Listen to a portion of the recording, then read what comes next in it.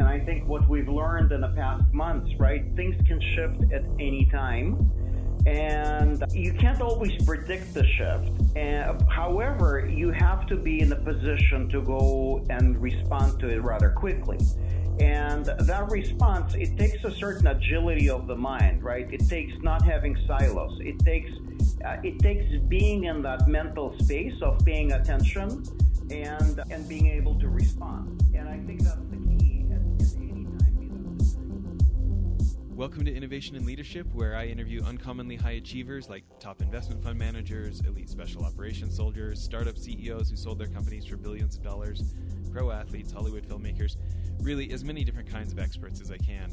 The whole idea is to hear how they did it and then what advice they have for the rest of us that can be applied to the organizations we're trying to grow and innovate. Thanks for listening, and I hope you enjoyed today's show. Today on the show, we've got Alex Gorshev back. Alex, thanks for coming on again. Thank you for having me. So, excited to announce your new book here, Fearless Innovation, on Amazon, on alexgorshev.com, on Audible. Congratulations on getting this thing out. Thank you. You know, there's never been a better time to innovate, that's for sure. So what's the elevator pitch on this book, Fearless Innovation? Well, you know, it's about the fact that at the end of the day, disruption can come at any time. I think we all know already. And then the second one is to deal with disruption. You need to have strategy, you need to have the right metrics, and technology is only part of the answer. Yeah, you know, and thank you for sending over an advance copy. I think one of the things that jumped out to me the most is around metrics. Can we just start off? Do you mind telling people maybe kind of the back end story of the travel giant TripAdvisor and what people may not recognize about metrics there? Yeah, no, I think when we think about the TripAdvisor, and that's one of the main case studies in the book, right? At the end of the day, it's the fact that that's one of the companies that really worked towards satisfying a metric, right? And when we think about the company, right, for us, our metric is the quality of our travel because we know and we trust the reviews, right? So it's trustworthiness, it's reliability. But when we think about the company, obviously, it's their ability to influence the purchasing decisions, and it's their ability to go and kind of drive the market in that space with advertisers and being a distribution channel. So when we think about the metrics, what I firmly believe in is innovation should be measured, it can be measured, and it must be measured because at the end of the day, it has to be pragmatic. Right. And if we're pragmatic, we're working towards a certain goal, and most likely we execute it in measurable milestones. So it's important to have the metrics. Yeah. I'm interested, you know, you've been a part of so many different kinds of programs in your career. I'm interested where you've seen this yourself, maybe on more of a personal experience that maybe has stuck out to you the most. You know, it's been a never-ending adventure, right? But at the end of the day, I think a lot of our innovation initiatives, it's about change management, right? And it's about getting people on board, right? It's about sharing ideas, and no matter which job role I was in, right? I think that is something that I truly enjoyed, and obviously, in my current role at Cisco, I just love working with people all around the world and getting to hear their perspectives. And before Cisco, what was really fun and exciting is working with the entertainment industry and getting them on board to digitize music. That was a fun ride. Yeah, you know, I feel like we didn't talk much about that last time we had you on the show. Can you talk about what you actually did at Napster and some of these places? Yeah, so at Napster, I was looking at how do we exactly determine which music is being shared through our system? How do we identify that it's indeed a licensed content? And how do we make sure that royalties are being paid, right? So at the end of the day, we were building a very different Napster that most of your listeners are probably familiar with. And that Napster was funded in part and supported by a company called BMG Music, which is Brosnan Music Group. So when I think about that, there's kind of two lessons, right? The first one is resisting change, right? At the end of the day, music industry resisted Napster. In many ways, it sued Napster, tried to slow down and stop it, and yet it worked with us for BMG Music. That was an early pioneer of kind of online music, and some people in the industry supported that. So it's the lesson is, even if you face resistance, is to go and find an advocate and find the forward thinking people that can go and support you, and you can carry them for the journey. And then another one, if I may, is even if you're one of the most innovative companies in the world, and I would bet that Napster was that company at the time, you can't really predict the future. For example, when we were working on digital rights management at Napster, everything was based on digital download and then literally a burn to a CD. Never have we ever thought about streaming, and we haven't really built that in the system. So, and if you look at the world today, right? I mean, I don't even have a CD player in my house. So absolutely. Yeah. It's interesting to me, kind of going back to the TripAdvisor story. They weren't able to predict the future either. Napster didn't see Spotify coming, right? Or what would happen with the Apple Music Store. And when you think about TripAdvisor, to me, what's interesting about it is, they kind of have to juggle a little bit, right? Because they need to be completely trustworthy to the people reading the reviews, right? They just cannot break that consumer trust. And yet they need to figure out how to do that while still motivating people in ways that are helpful to the advertisers that pay the bills at the business, right? And it's funny how they wouldn't know the future, but by having certain metrics and actually measuring instead of going off gut feeling, they've got so much more data to navigate through the murkiness of growing a business. At least that's what it looked like to me as I was reading through your case study. Yeah, absolutely. And at the end of the day, right, they took a risk. And who would have thought that people would be so active on reviewing the hotels and other experiences, right? Same with Wikipedia, right? People didn't know about this. But at the end of the day, I think when you look at the advertisers and you look at the consumers that are leaving the reviews, I really hope that the goal is the same, right? The advertisers, they want to provide the best experience, and the consumers want to receive the best experience. So indeed, it's a match made in heaven, right? And what I appreciate about the TripAdvisor and the transparency of their reviews, it just keeps bad actors out of the market, right? Because these are the property owners that are not necessarily providing the kind of correct information to begin with. Yeah. A lot of times on the show recently, we've been asking to kind of take principles and apply them to two different categories of entrepreneur.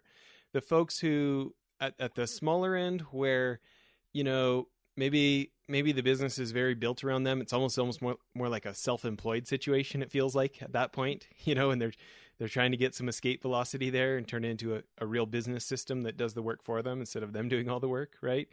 And then those folks who really have, grown something substantial. They're in the 50 million a year revenue, 100 million a year revenue, but maybe they're not feeling the clear path to drastically improve it from there. Maybe there's a bit of a golden goose that lays the egg the goose that lays the golden egg that they really don't want to mess with, but they still have these other ambitions and stuff. So maybe if we start it, let's start with that group first.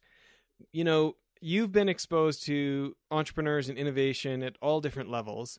When you think about those folks that they really are kind of that poster boy success story, like their business worked and they've made great revenues and they've gotten really big. They're not Apple big, they're not Uber big, but they're doing 50 million, 100 million a year. Like they're really sizable, but they are also kind of having that size become an anchor. When you think about metrics or really anything in the book, what's a piece of advice you have for folks at that level? Is don't get comfortable, right? And I think at the end of the day, success, it breeds complacency, and we start believing. I mean, success is real, right? But I think we start either believing in our luck or in our wisdom, and stop paying attention to the environment. And I think what we've learned in the past months, right? Things can shift at any time. And you can't always predict the shift.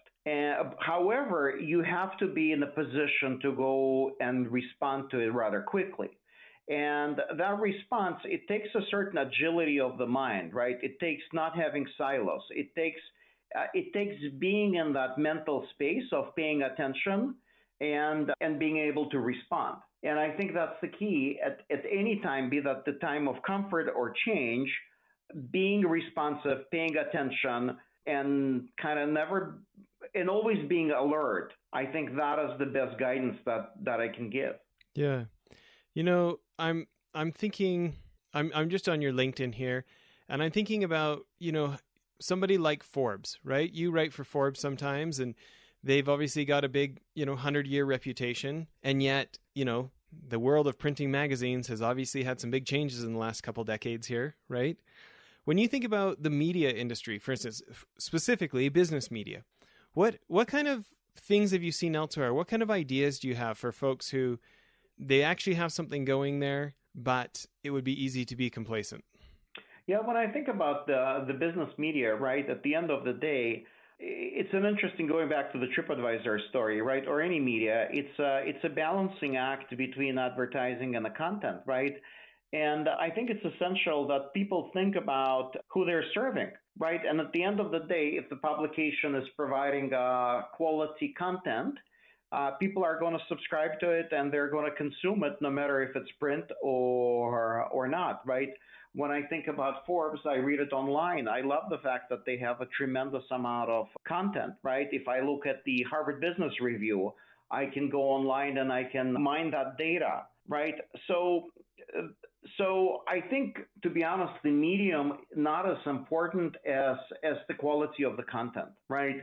And quality content will always win. And by the way, when we think about, just again, transitions, who would have thought that the local journalism would be back? But right now it's back and it's strong, because in the time of crisis, of course we want to know what's going on in the world. Of course we care, but we want to know our communities. We want to know what's going on in our city and the county and state, and how things are with our neighbors. So seeing kind of the rise in local journalism is just another phenomenal example of how things are evolving quite fast. Yeah. Well, kind of continuing this theme, by the way, congratulations on making it to the Wall Street Journal bestseller list with the book. Thank you. Thinking about Wall Street Journal, Forbes, other folks, we want Greystoke Media to become we want to become a real entity in that business media brandscape. In addition to the quality of content, any other thoughts about the future of what might be coming down the pipe, or trends that you see that would affect that space? To be honest, no. And it's one of the things that I realized, I was thinking, what are my 2020 predictions, right? Or hopes and expectations and dreams. And to be honest, some of the hopes came out, right? But most of the predictions did not. So no, I don't know what's ahead in front of the media landscape. Having said that, I think, obviously people are still going to consume it. I think, needless to say, audio is going to continue to increase. My 5-year-old son, Matthew, he's consuming most of his, let's call them news, right? Or the things that he's interested in through Alexa or Google, right? And he's talking to that. So definitely I would see that there will be continuous shift into that space. I like how you describe it as talking to Alexa, because my youngest child, the 9-year-old, is yelling at Alexa. I'm always having to tell him, just talk. You don't have to yell at Alexa. I'm the one yelling. Yes, because I think Alexa can do all the wonderful things, except that it could never turn off when I tell Alexa to turn off. Well, I'm thinking about what some of the other principles in the book, and I'm thinking about, at Bloomberg Philanthropies, where they're mixing and matching and bringing experts in and lending people experts, and maybe learning in non-traditional sources, or maybe you can kind of maybe give a quick overview of the Bloomberg case study for a second. Yeah. So when I talked about Bloomberg, right, I've talked about the fact that it's incredible to see that there is a lot of innovation that's happening at the city level, right? And many cities are hiring chief innovation officers, which is an interesting job, right? Because they deal with everything from data privacy to ensuring that citizens get innovative services. So I'm lucky to live in the city of Carlsbad that has a chief innovation officer, and I do believe we have a better experience here because of that.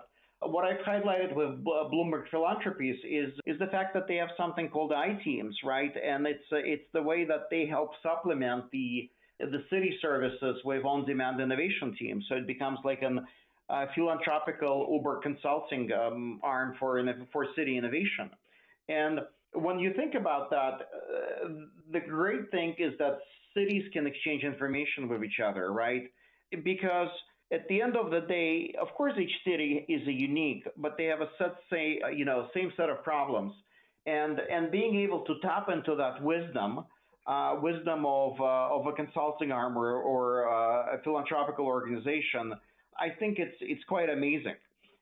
It's almost, I talk about that in the book when I talk about silos, right? When we think about any larger organization, be that a city or a company, there are many advantages, and one of the advantages is just the knowledge that exists within the organization, and often the silos get in the way. So breaking those silos it's essential, and I think anything that helps break that silos, no matter if your company big or small, is the key. And I know, many entrepreneurs, they listen to your podcast. I think one of the word of wisdom that I gotta share is any company that is small and growing, I would make it a priority to ensure that no silos are built. Yeah, it is interesting. I was just reading one of the versions of Richard Koch's book, The 80-20 Principle. It's the one where he's added all these 92 other principles from nature, right, into it.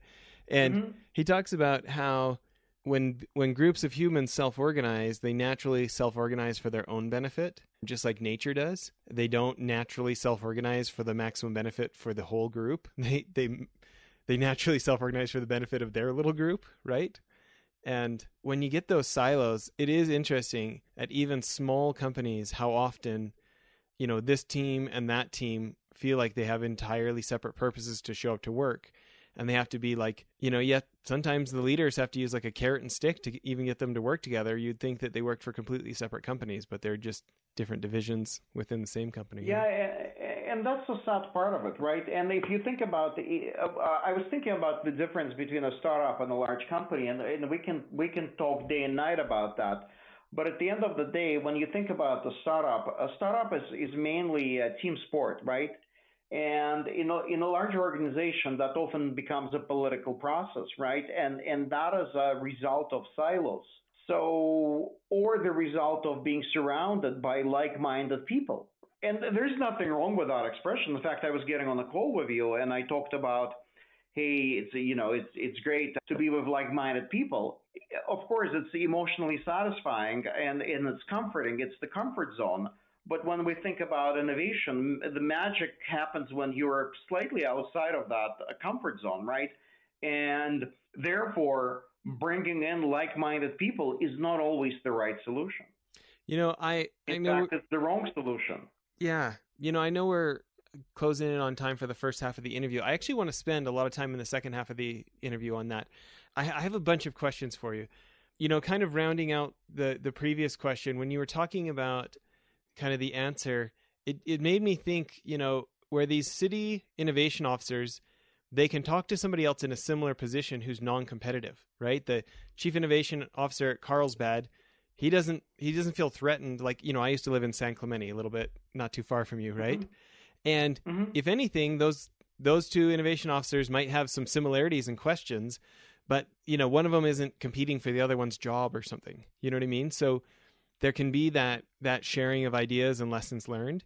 And I thought, for me, I wonder what you think of this idea. The idea that came to mind is, what if I could put together a roundtable of other folks trying to make, media brands for the 21st century and just intentionally try and put non-competitive groups, go out and find, some folks in the political space, some folks in the, the entertainment, some folks in the, electronic space, and just go find myself peers who are not competitive, but are up against the same problem as me. Yeah, absolutely, right? Because when you think about, I think it's a brilliant idea, right? Because when you think about the higher purpose, this is where the things are possible, right? If you think about the cities, they're non-competitive in a way because at the end of the day, they're all of service to the citizens, right? And that is a higher calling, and that's what unites those individuals.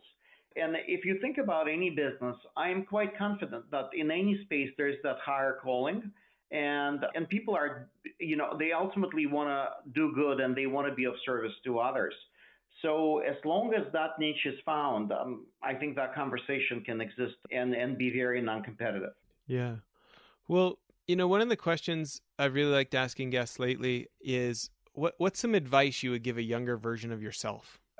I would think it's really around people skills, right? And, I came to this country when I was nearly 16 years old. And one of the things that I quickly realized is I don't have people skills, nor do I know the language. I can read the language, but I can kind of listen to it on the radio and understand some words, but not many.